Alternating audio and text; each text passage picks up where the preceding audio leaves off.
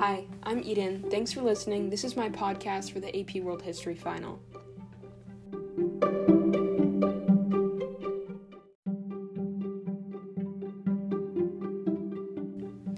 The past year in tight lockdown conditions have put a strain on the global economy. However, this fiscal suffering was not shared equally.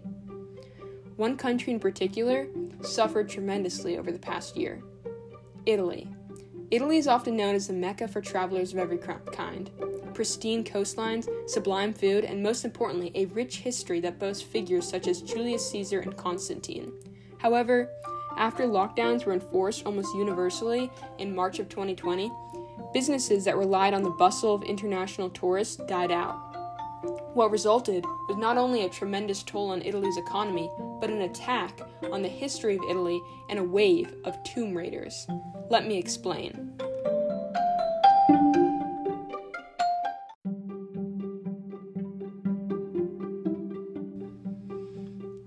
With tremendous job loss in the pandemic, we've seen an almost universal increase in crime, as many are utterly out of options to provide for themselves. But crime in Italy is unique.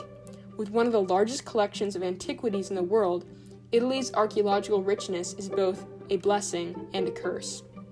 While it generates a plethora of income for the government, some capitalize on the abundance of antiquities and participate in illegal trafficking out of protected archaeological sites.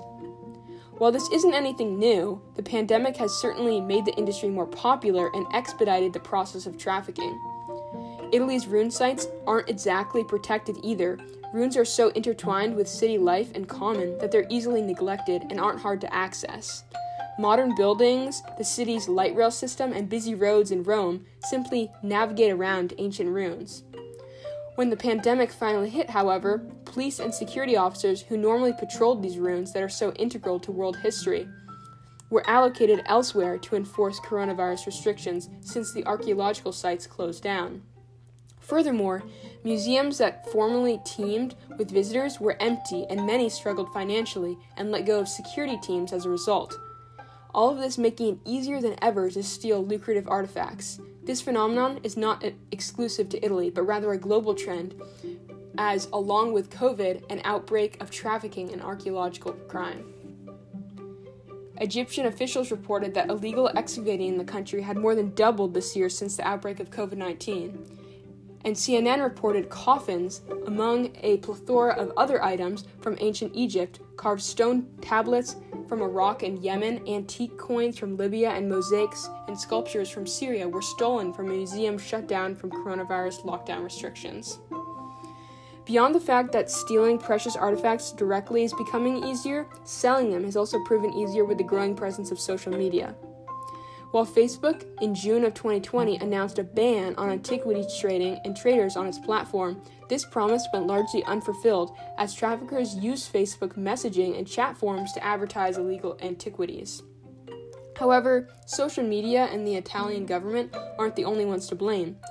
Oftentimes, the buyers of these trafficked goods are American and even well-regarded museums who finance crimes such as the ones we're seeing in Italy.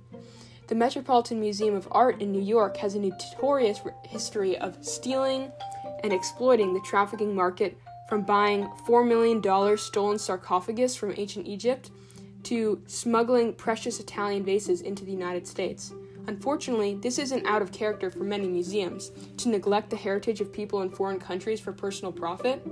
This practice has many ties to former colonizing countries who, following decolonization, found new ways to exploit their late subjects.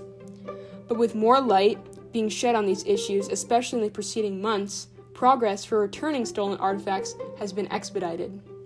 The French National Assembly voted to approve the reinstitution of 27 colonial-era artifacts in museums to Benin and Senegal within 1 year.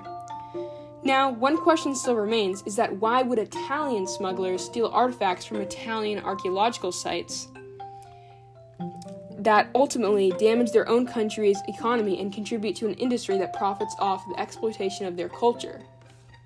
Well, for several reasons, but most importantly, many don't recognize how integral preserving artifacts is to a thriving Italian economy.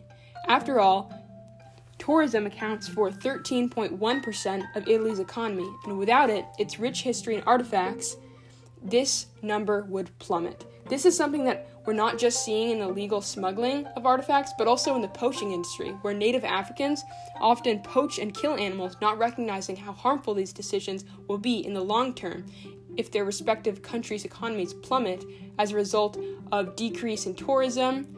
The solution, better education for Native citizens to hold each other accountable for protecting this incredible asset of history that Italy has to offer, and simultaneously pressuring museums and high net worth individuals within the United States and internationally to return stolen and smuggled artifacts and buy their artifacts more ethically. Thanks for listening.